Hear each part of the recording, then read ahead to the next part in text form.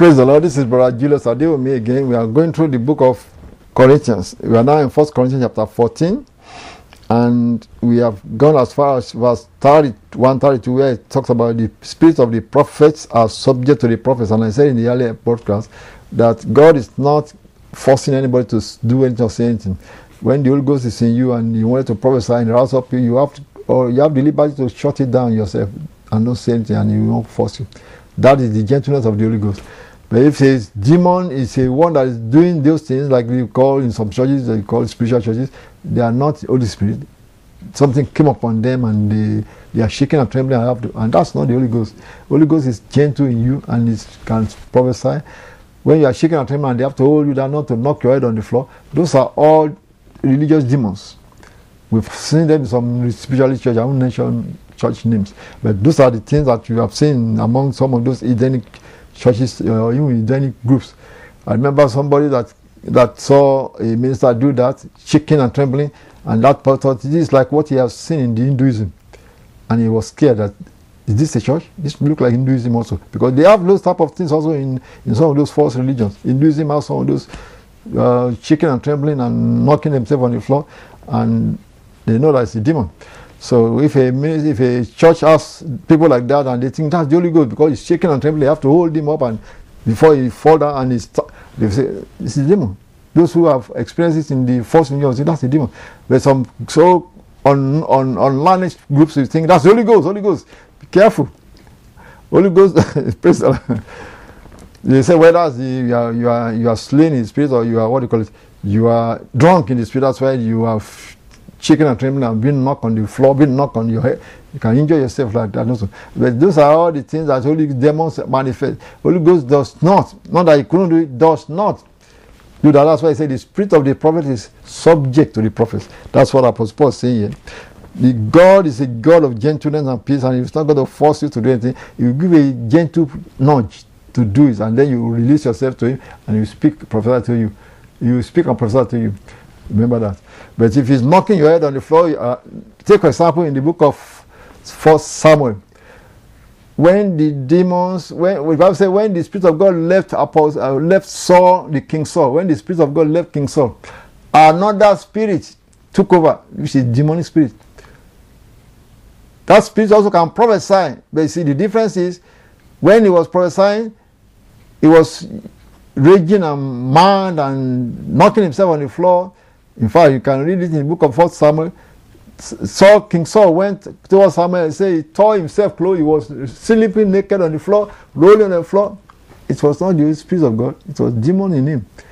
So that's why we say the Spirit of God is gentle. Those prophets, when they are prophesying, they are dancing. You can dance, you can praise God, you can be speaking in tongues. That's why they are prophesying. You see. But when it was a demon in Saul, he was jumping, knocking himself on the floor and rolling on the floor, and he was still saying things like that, prophecy. But he tore his own clothes out and was naked when he went after Prophet Samuel and after David. So that's how we know that the demons are uncontrolled spirit when they manifested, unless you cast that demon out. The same thing you see when Jesus Christ cast that demon out of the lunatic boy. They said the lunatic boy tore the boy and fell down, foaming from his mouth, rolling on the floor. That's how those demons manifest. They can be religious wonders. We also be prophesying. But all those manifestations will be showing up. And the Lord just cast the demon out, and the young man became calm. When the Holy Ghost is in you, it should be peace, joy, gentleness, and you can prophesy without you shaking and trembling, knocking your head on the floor. And they have to hold you down. As you see in some of those really spiritualist churches. So that's why I'm trying to point that one out. Remember it, that our God is gentle, and the spirit of the prophet, verse 32 of 1 Corinthians chapter 14 is what we are explaining. 1 Corinthians chapter 14 verse 32 say, and the spirits of the prophets are subject to the prophets. Not reverse. They are subject to the prophets. You can shut them down and not speak what is coming to you. If it's the Holy Ghost, it doesn't force you. Verse 33. For God is not the author of confusion, but of peace, as in all churches of the saints. Verse 34. Now he's going to talk about women. Let your women keep silence in the churches, for it is not permitted unto them to speak, but they are commanded to be under obedience, as also said the law. And if they will learn anything, let them ask their husbands at home, for it is a shame for women to speak in the church. What? Now, this Bible verse 34 and 35 has been a bone of contention for the, what you call modern churches. Modern churches. Even in American churches, because the way like women liberation is to make it much more confrontational. See, it's not saying they shouldn't prophesy, because Holy Ghost give you what, because people can sing. Most of the singing is by women, so it's not talking about they couldn't sing. But you see, when he's talking in the church, I don't think he's talking about they cannot prophesy, because we know that in the Acts of the Apostles, they went to the house of Philip the evangelist. He said he has 4 daughters that were prophesying. Prophesying means the Holy Spirit gave you something to say to the congregation, you say it out. That's still speaking also. But when he said they shouldn't speak, he's talking about when we want to do church discussion of how to organize these things. Those are administrative things, where then you want all men to be in charge of that, because that's what the speaking church that is really, that we believe is really talking about, not the fact that the Holy Ghost cannot minister to you. Well, some churches have pastors that are women, and that has in this generation, of course, but in the earlier generation there are nothing like that pastors that are women.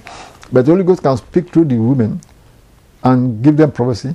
And in most of the other churches, they are the Sunday school teachers for the children. And also Apostle Paul, the same Apostle Paul said, older women teach younger women. That's by their character, by their words, by exhortation. Whether they have to gather them together in a congregation and teach them, that could be a forum that they want to use. But that's still speaking also. But it's not. But when he says teach younger women, he's talking about communicating with them, like counseling the younger women, how to help their husband, how to nurse their children, how to help the family, how to hold the family together. Older women teach younger women. So that is also speaking. But in the one he's talking about, when he say, let them learn from their husband, he's talking about the organizing of the church, administrative things that men may have to discuss. He said, keep the women out of it. That's what he's talking about. Let the men do the discussion. If the woman wants to find out what's going on, so learn from your husband. When you get to your husband, should be telling you. So somebody said, well, what about the women that have no husband? Well, if they are under their father, the father will tell them if they are part of the church. And so on. But he's saying they shouldn't be part of that administrative things. That's really what he's talking about. But of course, some people are going to oppose it. That's why verse 36 says, what? Came the word of God out from you, or came it unto you only? Yeah, because you know that even in the Gentile church, there was no that order of women taking the back seat where their husband is there.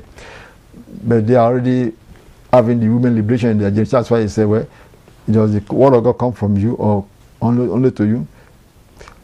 If any man think himself to be a prophet or spiritual, let him acknowledge that the things that I write unto you are the commandments of the Lord.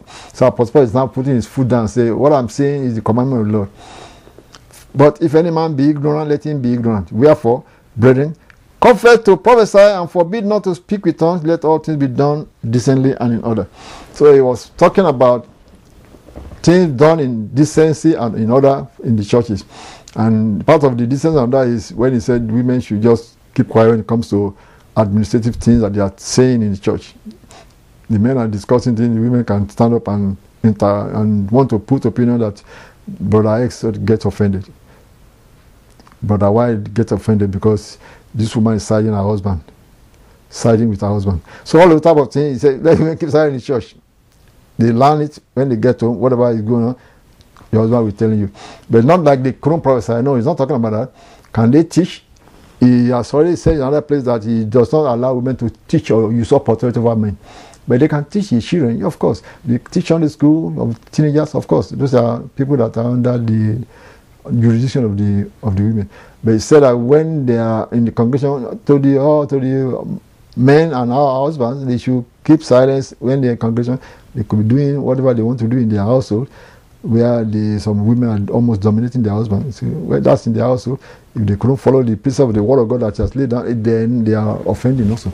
Because he has already said the head of the man is Christ, and the head of the woman is the man. If that is reversed in the household, they will really have problem with the Lord.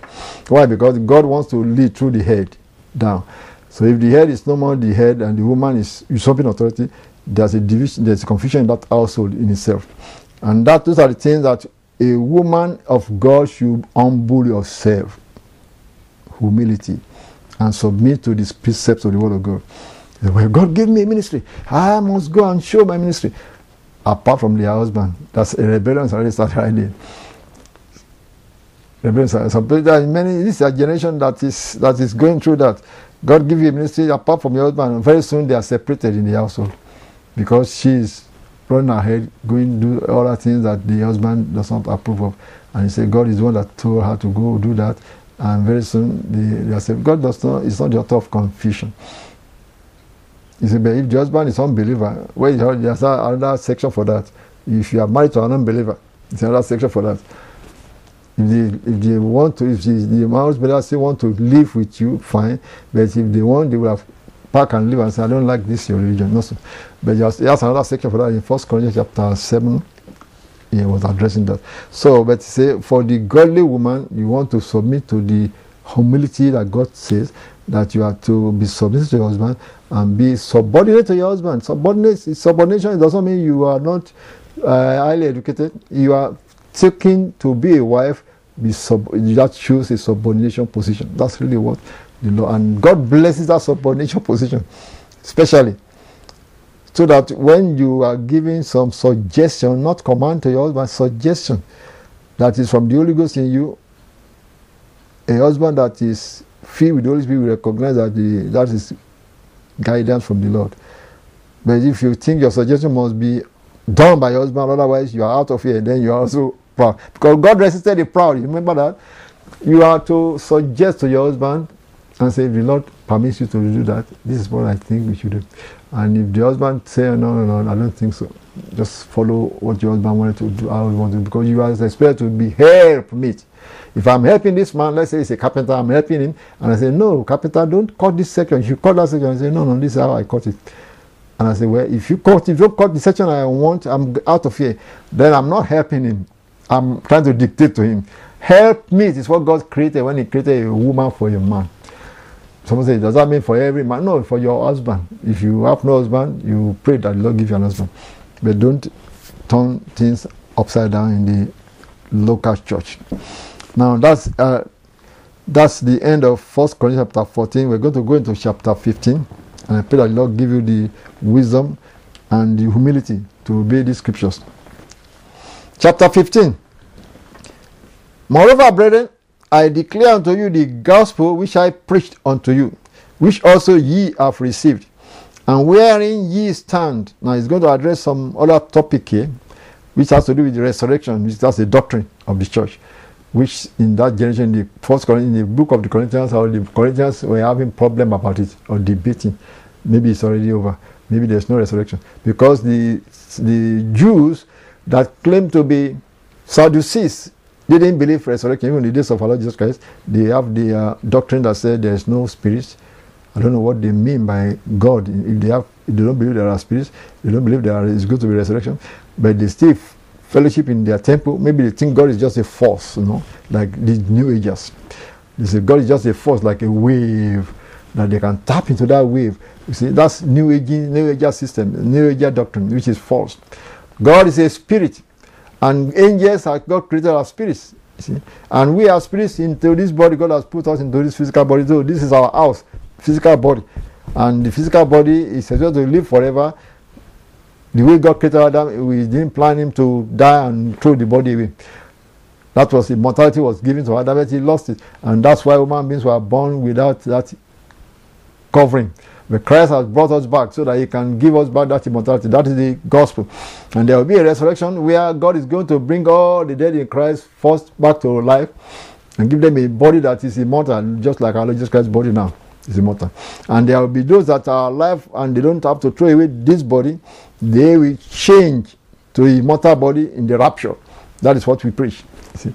And that is both what Christ has symbolized for us. He came back alive, took this same body that was in the grave for 3 days, took it out and make it an immortal body that has light now. Also. And that is the same type of body that we are going to have when we are translated. without physically going to the grave. But those that have gone to the grave, right now, their body, physical body has rotted in the grave, left with bones or ashes. Also, those are the ones God is going to resurrect them, give them a new body that will be immortal. So that is the plan of Bessie. The Corinthians in this generation of the Corinthians, they have problem with this understanding of this resurrection thing. So they are thinking it's over or there's nothing like that because they have been hearing stories from the Sadducees or some people who are hearing what the Sadducees say or thinking maybe that's what, and then Apostle Paul is going to address it in this chapter 15. Let's read on. So, moreover, brethren, I declare unto you the gospel which I preached unto you, which also ye have received, and wherein ye stand. Say, you receive this gospel, but don't be shaken by time. It's been taking too long, it's not happened yet. People begin to lose their standing. By which also ye are saved, if ye keep in memory what I preached unto you, unless ye have believed in vain. For I delivered unto you first of all that which I also received. So I received it from the Lord and I delivered unto you. How that Christ died for our sins according to the scriptures. So it started from the foundation. That's what we preach to you, is that Christ died for our sins. He didn't just die because he was a criminal by the Romans killing him. No, he died for our sins. Purposely laid down his life. He didn't do anything wrong. Even the Romans knew that he didn't do anything wrong. And that he was buried and that he rose again the third day according to the scriptures. That is, even everything that was happening was already predicted in the scriptures before Christ came and he fulfilled it. And that he was seen, after he resurrected, he was seen of Cephas, that's Apostle Peter, then of the 12. After that, he was seen of above 500 brethren at once, of whom the greater part remain until this present, but some are fallen asleep. That is, by the time he was writing this letter, he was reporting that when Christ resurrected from the dead, he showed himself to Peter, he showed himself to the 12 of them, he showed himself to many more people, and then he showed himself to almost 500 of them when they all saw him at one time. He said many of them are still alive, some of them have gone on. By the time he was writing the letter, many of those 500 are still alive, some of them have gone, fallen asleep. That is, they have died. Just to show that there are evidences. People that saw it, they saw him after he resurrected. So why is he not showing himself to everybody then since then? He's still showing himself to people. When he wants to, you don't demand it. He has shown himself to me. I saw him. He visited my house. The Lord Jesus Christ. And he still showing himself to people as he desires. And he said, you won't see me no more, but you see me. Because he's alive forevermore. So Apostle Paul is more or less reminding them that these things that we preach to you, there are testimonies, witnesses that are still alive, that saw him. But after that, he was seen of James. I mean, James also recorded that he saw our Lord Jesus Christ. James, his brother of Jesus Christ, he saw the Lord Jesus Christ. He came back to visit. He came to show himself to James, who knew him when he was alive, and saw that he was dead and buried, and saw that he resurrected. He heard that he's resurrected. But now he Lord manifested himself to him also. He said, and last of all, verse 8, he was seen of me also. He said last of all does something that does not mean that Christ cannot show himself anymore since that time. No. If one says that he was talking about himself, that lastly I saw him too. As of one born out of due time, when the Apostle Paul see him, he saw him when he was on the road to Damascus. He said he just saw a light, yeah. But inside that light was the Lord Jesus Christ, and he spoke and he heard his voice. A light can't just speak unless there's somebody speaking from the light. No, so. But then he said he also saw him in the vision. So he knew that this same Lord Jesus Christ that was in the light was one that showed himself to him in a vision, perhaps. What he said, I saw him. He said, I am the least of the apostles, that I am not made to be called an apostle because I persecuted the church of God, but by the grace of God I am what I am. And his grace which was bestowed upon me was not in vain, but I labored more abundantly than they all. Yet not I, but the grace of God which was with me. So he was giving his own resume right now and said, I also saw him and I labored because of what he has sent me to do. Therefore, whether it were I or they, so we preach and so ye believed. Now, if Christ be preached that he rose from the dead, I'll say some among you that there is no resurrection of the dead. So it's not questioning them. We preach to you that Christ rose from the dead. Many people saw him. I even saw him myself. Why are you now saying that there is no resurrection of the dead?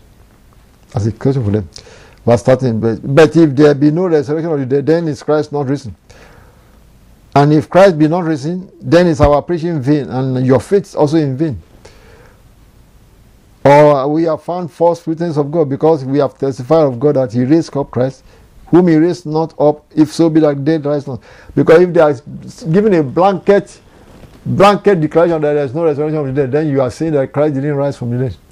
Because he rose from the dead, never to die again. I'm talking of raised from the dead. Resurrection is different from just calling somebody back to life, that we die again after some time. Because if he's back to life to this mortal body, maybe 10 years later, 50 years later, he could die again.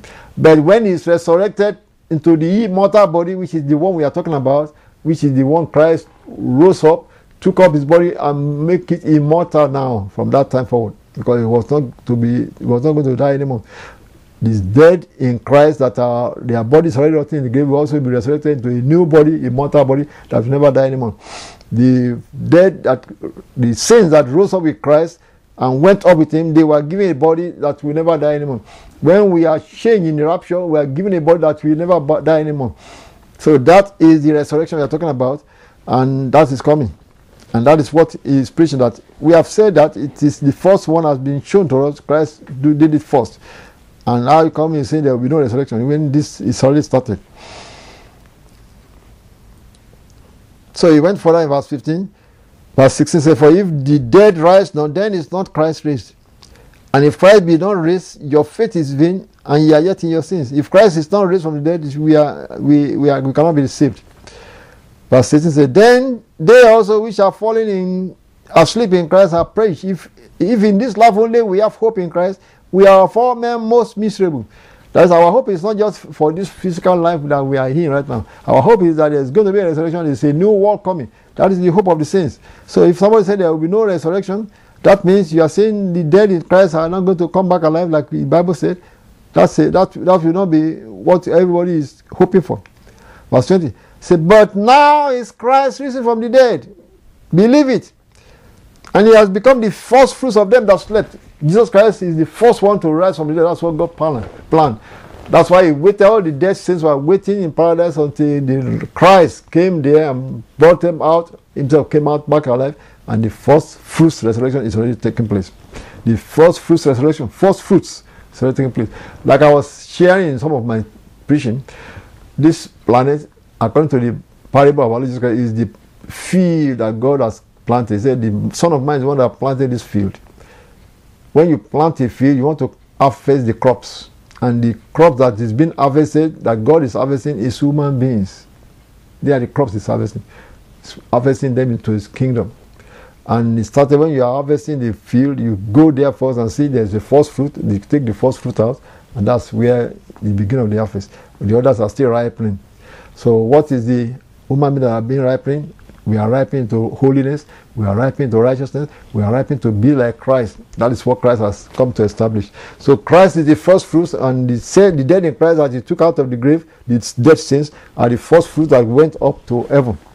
Now it's waiting until the first resurrection, which will happen in the book of Revelation chapter 20. The dead in Christ will rise first. And we believe that at the same time that those that are alive, that are raptured, will be taking place together. That is the first resurrection. That's when the farmer now comes to the field and took out the first fruits, or the first resurrection, because the first fruits have been taken. Then come the first resurrection, which is the general harvest. And then at the end of the things, or the farmer is planting, there will be what they call the gleaning. The gleaning is when you now go to the field where there are some stragglers corn here, and you pick them up before you burn the field again for new harvesting, new plantation you're going to do. You take them gleaning. In fact, in the days of the Hebrews, God said you don't need to glean, let the poor take all those things that are left in the field after you have done your general harvest. Because when you are doing general harvest, there will be some little one that started producing fruit when all the others are almost ripened. So those are the ones that finally become gleaning. So you take them off, you come to the end maybe after 3 months of past harvest, you take them out before you burn the field, because you are going to start something new. Also, that is the same process that God is using for harvesting the earth. The first fruits is already done, so that means that the harvest is coming. Christ is the first fruits with the dead saints that were taken with him to heaven. That is the first fruits. He said the first fruits is done. Now we are waiting for the general harvest, which is the rapture and the dead in Christ rise first. That's the general harvest. When the dead in Christ and the rapture, we all go and meet in the air. That's the general harvest. Then at the end of 1,000 years, when all the dead in Christ shall be, all the dead everywhere will be standing before God for judgment. Maybe there will still be some stragglers that are saved from being thrown to the lake of fire. That is what we are saying, why they say the books are open. And the books of life also is open. Anyone not found in the book of life will be thrown in the lake of fire. That is the gleaning. If there's anything to be taken out of those people, it will be gleaning that happens in the end of all harvest when we are about to burn the field. You glean, see some few things, you give it to the poor. That's what they do in the field of corn. Or they let the corn, the poor come and glean. Let them glean whatever is left in the field before we burn the field. So that is what is going to take place at the end of the 1,000 years, when the Bible says in chapter 21 of the book of Revelation that all the dead are resurrected. Those that are dead in the sea throw them out. Those that are dead that are in hell give them up. Because hell and lake and death will be thrown to the lake of fire. We don't need any of those places here anymore. And there may be some gleaning, but there will be very few. Just like in the gleaning of any cornfield. So that is why we are warning people, you better accept Christ naturally, be part of the general harvest when Christ will take his own people. That you see the general harvest in the book of Revelation chapter 19.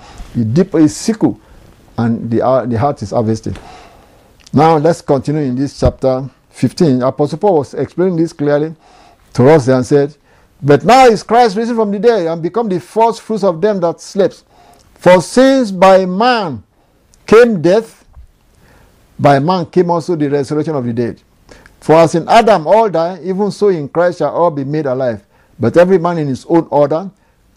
See, Christ the first fruits, and afterward they that are Christ as is coming. Then cometh the end, at the end of 1,000 years, when he shall have delivered up the kingdom to God, even the Father, when he shall have put down all rule and all authority and power. For he must reign till he has put all enemies under his feet. Christ shall reign until he has put all enemies under his feet.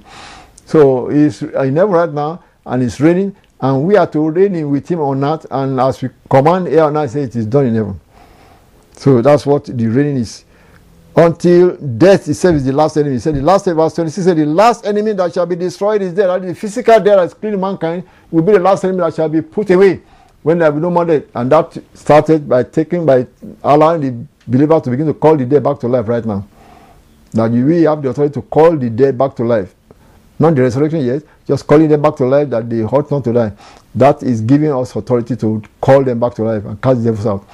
Now that's part of it. And then the last enemy shall be destroyed when the dead in Christ are resurrected back to life. And we that are alive, that are Christians, are suddenly changed to immortality. That's when the last enemy is finally taken care of, destroyed. No more death. For we that are translated. Verse 27 says, for he has put all things under his feet. But when he saith all things are put under him, it is manifest that he is accepted which did put all things under him. And when all things shall be subdued unto him, then shall the Son also himself be subject unto him that put all things under him, that God may be all in all. Else, what shall they do which are baptized for the dead? I'm going to talk something more about those who are baptized for the dead. And I'm going to continue this in the next broadcast. This is a long sermon. I pray that the Lord will give you understanding as we continue in the next broadcast. Amen.